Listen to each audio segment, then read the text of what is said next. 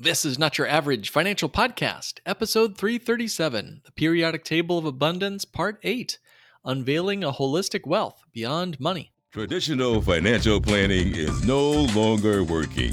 And in the new normal economy, your host, certified financial planner Mark Willis, invites you to join us as we engage the new and improved steps for establishing financial sanity. Be curious, be stable, be sane. This is Not Your Average Financial Podcast, helping you think different about your money, your economy, and your future.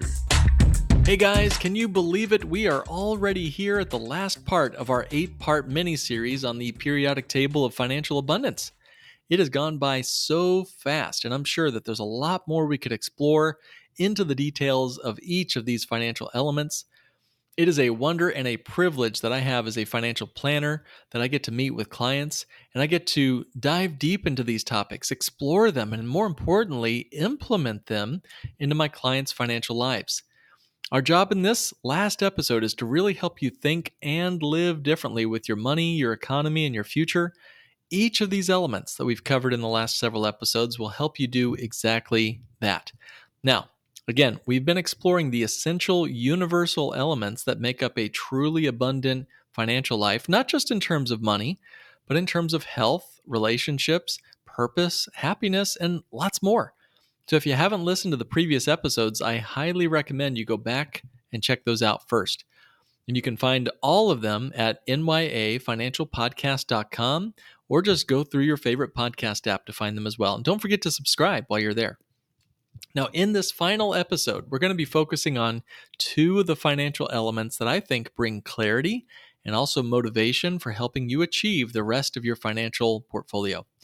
These, like with all the other financial elements, really make up the elements of the pursuit of abundance in your life. Without these two elements that we'll be discussing today, you would be missing some essential pieces to the overall puzzle. It's like the key piece to the entire puzzle. So let's dive in.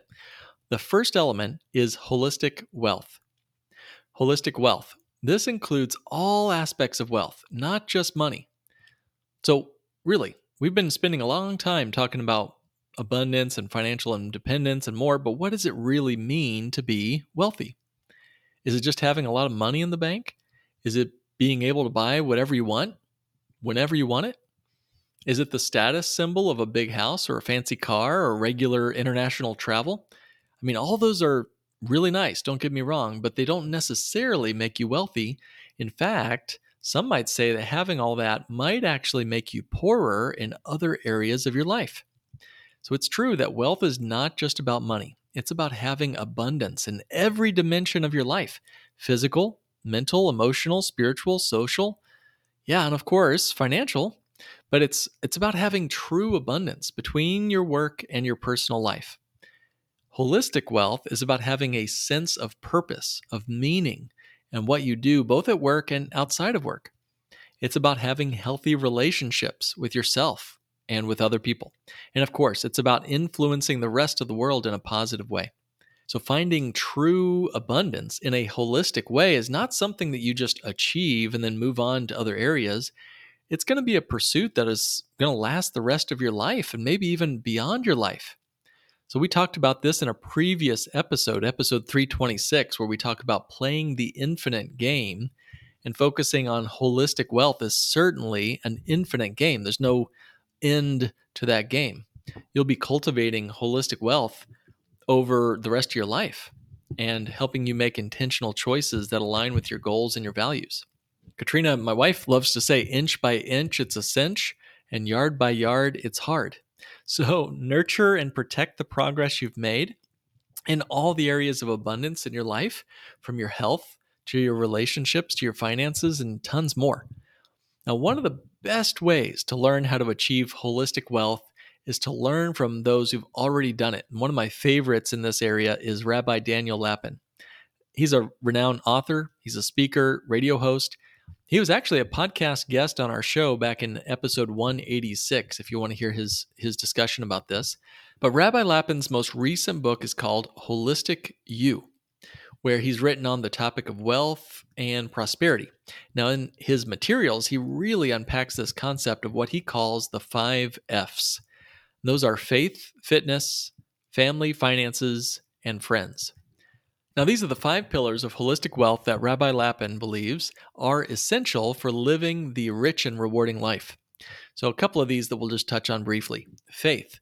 Faith is, of course, the foundation of holistic wealth. That seems strange, something so esoteric as faith, but I'm here to tell you that honestly, it's the belief that there's something higher and more powerful than you that has created us and cares for us.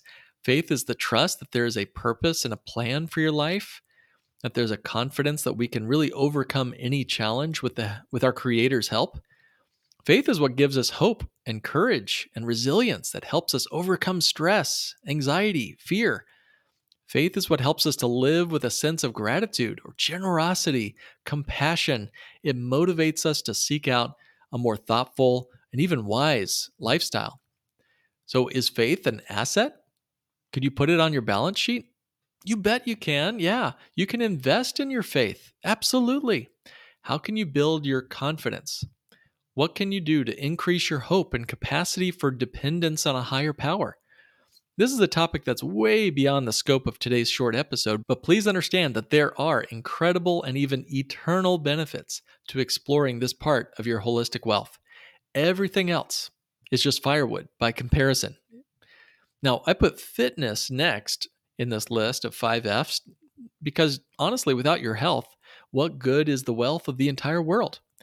Developing your personal health through diet, exercise, mental toughness is crucial. Your family and also your friends are going to be key to helping you build a rich and socially abundant life. I mean, does it really matter how much money you have if you don't have your health and you have no one else to share it with? If you have no one else to spend it on or to trade with back and forth? Definitely not. So, could you invest in this part of your abundant life? Do you feel like spending time with your friends? Is it a form of investing? Or is it draining you? Is it a form of developing abundance and thriving? Do you see spending time with your family at Thanksgiving as an asset or a liability? Do you seek out ways to intentionally develop partnerships and friendships and close relationship connections? Are you putting all of these things on the calendar? I can tell a lot about your priorities by what you have on your calendar. For example, are you calling your parents? Have you set aside time to spend time with your siblings? Are you showing up to the holiday neighborhood parties? Are you making time on your calendar for physical fitness? Are you heading to the gym? If I asked you what you're eating, are they mostly whole foods or is it mostly processed junk? How would you answer? All of this comes back down to your holistic wealth. It's not just what's on the balance sheet of a financial statement. Now, how can we grow in this area? What are some ways we can spend the currencies of our life? Now, I've talked elsewhere about how there are 4 currencies to our life. There's money, of course. That's one of the 4 currencies, but money is actually the least important currency of all. The 3 other more important currencies are time, energy, and attention. The greatest and even the most finite currency of all is time. And we devoted a whole episode to this concept pretty recently in episode 324. So go back and check that one out. With more time, you can devote your attention and energy to almost anything else, whether digging for gold or lifting weights at the gym. To build that truly holistically abundant life is all about allocating your time. So find ways to take hold of the currency of time. Learn how to invest and save time. Learn what ways in your life you're wasting time. All of this impacts your holistic wealth. Now, I know people who have almost nothing on the financial balance sheet of their life, and yet I can tell you from interacting with them that they are truly abundant. I'm thinking about a couple right now that I met recently out of California. They have very little in savings. They don't make much money, but they understand the more important pieces to abundance. Their relationship to each other seems strong. They have a good partnership with each other and friendships outside of their marriage. Their work is something that they can really believe in and feel good about. They're physically fit and they've devoted their time, energy, and attention to causes greater than themselves. And yet, if you were to look at their bank statement, most of their transactions are going to be in the single digits and their income is not much greater. But who cares? They are truly living a holistically wealthy life. Jim Rohn said it best. If you have a goal to get $1,000,000, don't get $1,000,000 for the money. Get it for what it will make of you to achieve it. Ooh, love that. Get it for what it will make of you to achieve it. The greatest value of life is not what you get. The greatest value of life is what you become. End quote. So let's move on to the next and final element in our periodic table, the element of review and preview. This is a skill that oftentimes gets overlooked in the frantic pursuit of financial abundance. Many of us live in the present with our financial lives. How much do we have in the bank today? How much can we spend today? This ultimately leads to making very short-term decisions and causes a lot of pain. Still, other people are going to be spending most of their time thinking about the future, worrying and stressing about what's to come. We think about previewing the month or the year or the next recession or retirement or sending the kid to college or how we're going to make it all happen. How many sleepless nights are spent thinking about previewing what's to come in our financial life? How many financial deaths have we suffered in our dreams? And finally, some people are going to be spending way too much of their time living in the past with their financial life. They're reviewing over and over again. They follow the same tired advice that they were told 30 years ago, like buying term and investing the difference, to invest in buying their house because the house values, well, they always go up, don't they? Or just buy the stock market and hold on to it for the long term and hope for the best, hope and pray for the best. Because, of course, the market will always do what it's always done, and there's never going to be a day of reckoning coming. This is all the myth of advice in the financial world. Other people will do a great job of, let's say, reconciling their budget. They'll look into the past, and they'll say, how much did I spend on toilet paper at Target last Tuesday? For example, they know all about that, but they've never really begun to think about building a true cash flow plan for the next 30 days. Who cares what I spent on toilet paper at Target last Tuesday? What about what I'm going to do to cover all my bills before I get paid again? And I've taught elsewhere that there's a big difference between reconciling expenses and truly building a cash flow management budget system. But when we truly understand the past, the present, and the future and how they work together, that's where our finances are headed, where we can learn to truly control our financial environment, where our money lives, and where it's headed to. Nelson Nash said it first. He said, somehow or another, it never dawns on most financial gurus that you can control the financial environment in which your money lives. Perhaps it's a lack of understanding. Whatever the reason, learning to control it is the most profitable thing one can do over a lifetime. End quote. So, the most profitable thing, Nelson says, that's saying quite a bit. So, how do we control the environment in which our money lives? This is where learning to review and preview is so important. So this can be as simple as taking stock of where things went over the last 12 months. Now, guys, realize it does not have to be January 1st with a clean sheet of paper and a brand new calendar to review where things have been. It could be May 23rd or October 22nd. You could decide right now to look back and to look forward and to take stock and take control of the environment where your money lives. But how do you actually do that? What do you actually do to take control of your financial environment? Well, first of all, you must have the mindset for a reflective pause followed by intentional planning, resulting in action that leads to better and better and better results. Action always creates a result. Your results will undergird your belief about what's possible. And then your belief then determines what your next action will be, which yields the next result, and so on and so on. So if you don't have a plan for your action, your activity will always be a frantic activity rather than a applied wisdom. So the first skill set in this financial element is the skill set of effective reflection.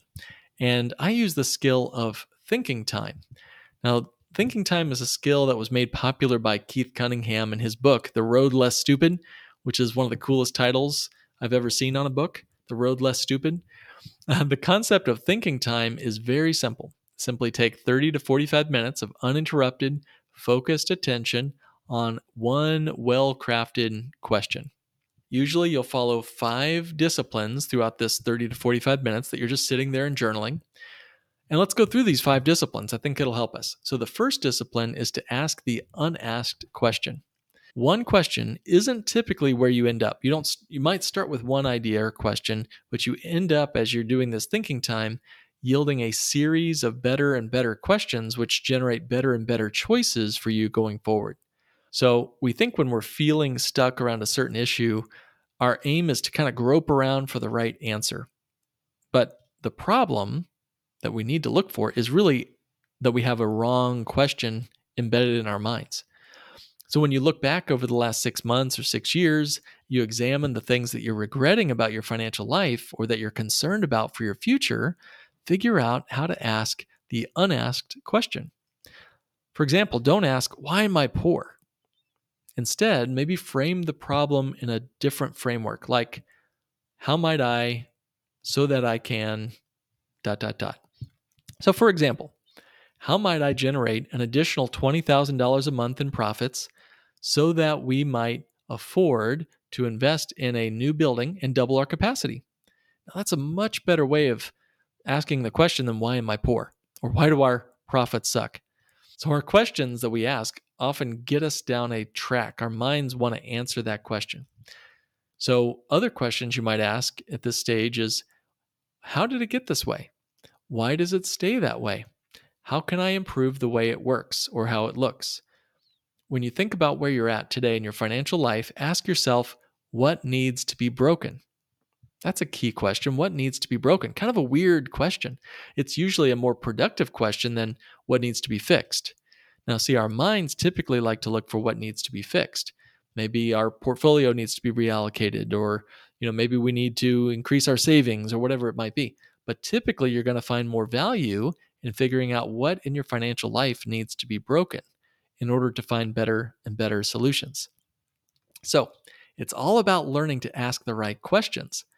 And these are typically the most important assets in your portfolio are your questions. Learning to ask the right question helps expand the number of possible solutions. It improves your situation dramatically. Having the right answer is smart, Keith Cunningham says. Having the right answer is smart, but having the right question is genius.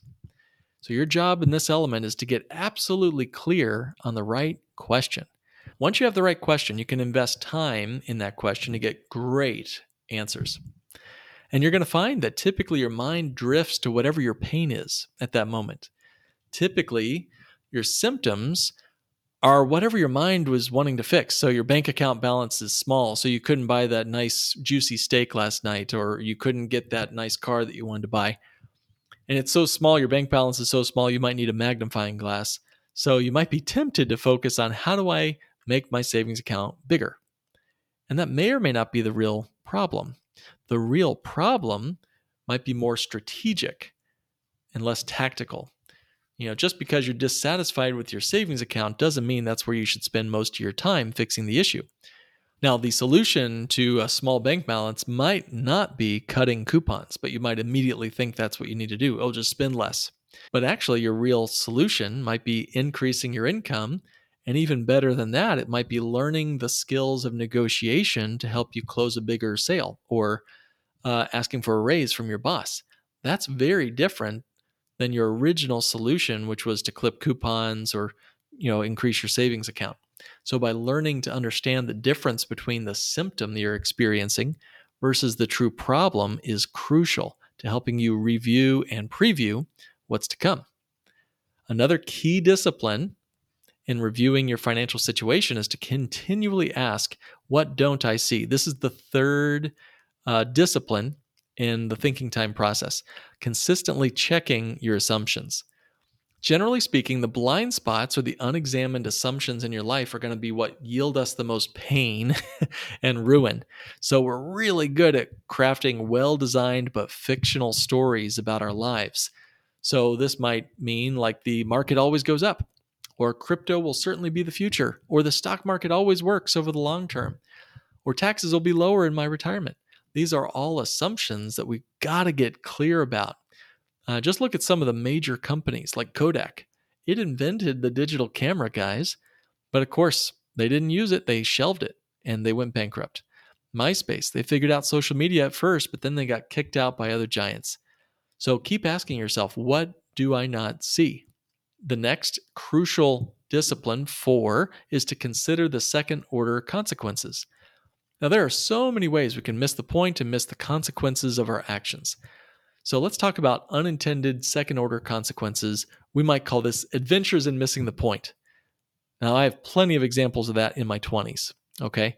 But let's go to one way before I was born. During their rule of colonial India, the British failed to consider second order consequences. They had the possibility of being wrong in their snake eradication program. So, being new to the area, the British were really scared of these large number of venomous king cobras in New Delhi. So, they offered a generous bounty to every dead cobra that was collected and brought to the town. The bounty system was awesome. It was a fantastic success. And locals brought in huge numbers of dead cobras to turn in for their reward. And as the pool of snakes began less and less, the bounty became more difficult, and some smart entrepreneurial Indians realized that they could breed these king cobras in captivity and continue to receive the bounty. So soon, a large cottage industry of snake farming sprang into life. And when the British became aware of this scheme, they immediately scrapped the bounty program, thinking that would just totally fix the problem, but it fixed their symptom. It didn't consider the second order consequence. The cobra farmers now had no use for these thousands of poisonous snakes they were raising, so they just released all the snakes back into the wild. So the second order consequence is that there were more king cobras, twice as many, as before this good idea was ever hatched. So we only have a choice about the decision we're about to make. We don't know what the consequences always will be. So keep in mind, look out for those second order consequences.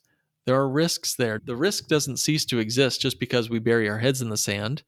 And an honest assessment of what might go wrong and the probability of things going sideways is super valuable in helping you minimize your dumb tax. So just keep asking yourself, what is the upside? That's something we love to think about and we're usually experts on. Second, ask, what is my downside? What are we typically trying to avoid thinking about? That's typically our downside, how things can go terribly, horribly wrong. And the third question, can I live with the downside? Finally, in your thinking time, the fifth discipline is creating the machine. What Mr.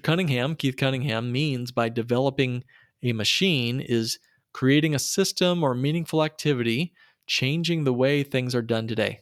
It's implementing a change in your priority, changes in your allocation of your resources like time, energy, attention, money, tangibly making a difference, getting absolutely clear about your shift and all of the key elements of your life. That's crucial to helping you build and turn on the machine that will change your financial future. So the idea here is to build a machine that will attack your problem, not just, alleviate your symptoms.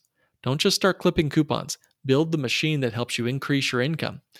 So maybe your machine, for example, is to block some time on your calendar to read a book on negotiation over the next 30 days and to book a meeting with your boss to ask for a raise. So regardless of the change, you have to shift your priorities and take action if you're going to be effective in your thinking time. Sure, anyone can just sit on a stone and think about their life, but if you're going to be effective, you have to take action. Previewing is not just for the monks on top of a mountain. It's for the man in the arena, as Teddy Roosevelt would say. It's for the warrior sage, someone who is neck deep in the battle, but is willing to set aside the time to think critically and crucially about where you've come from and where in your financial life you're going. So what about you? As far as this mini-series goes, we are reaching its conclusion and we'll be on to other things. Will you do anything about the content I've shared over the last 8 weeks? What machines will you build? If you fail to take the right steps, what second-order consequences are you facing that you can't see? How are you implementing the review and preview element? What about the element of holistic wealth? And more broadly, what about every element we've discussed in this periodic table of financial abundance mini-series? I'd say, guys, just pick one or at most two to focus on over the next 30 days. Then pick another, and then another. If you follow Amanda Neely's podcast, which is an incredible show, by the way, Wealth Wisdom Financial Podcast, you know that one of her steps in her still method is to look for the micro adjustment. In what way can you make a micro adjustment to at least one of these elements in your portfolio this month? Maybe it's just a 1% improvement in your savings rate over the next 90 days. Maybe it's reading one book on real estate investing, or reaching out to a financial planner and adding them to your money team. Whatever it is, consistently review where you've been and prepare earnestly for where you're going. Use the skills that I've shared today and be ready for an adventure of a lifetime. Thank you guys for this mini series. It's been a lot of fun for me. Thank you for joining me for this series and for today's episode of Not Your Average Financial Podcast, helping you think and live differently with your money, your economy, and your future. This has been another episode of the Not Your Average Financial Podcast. To join a financial revolution and start thinking different about money, go to www.nyafinancialpodcast.com and click Request a Meeting. The topics presented in this podcast are for general information only and not for the purposes of providing legal, accounting, or investment advice. On such matters, please consult a professional who knows your specific situation.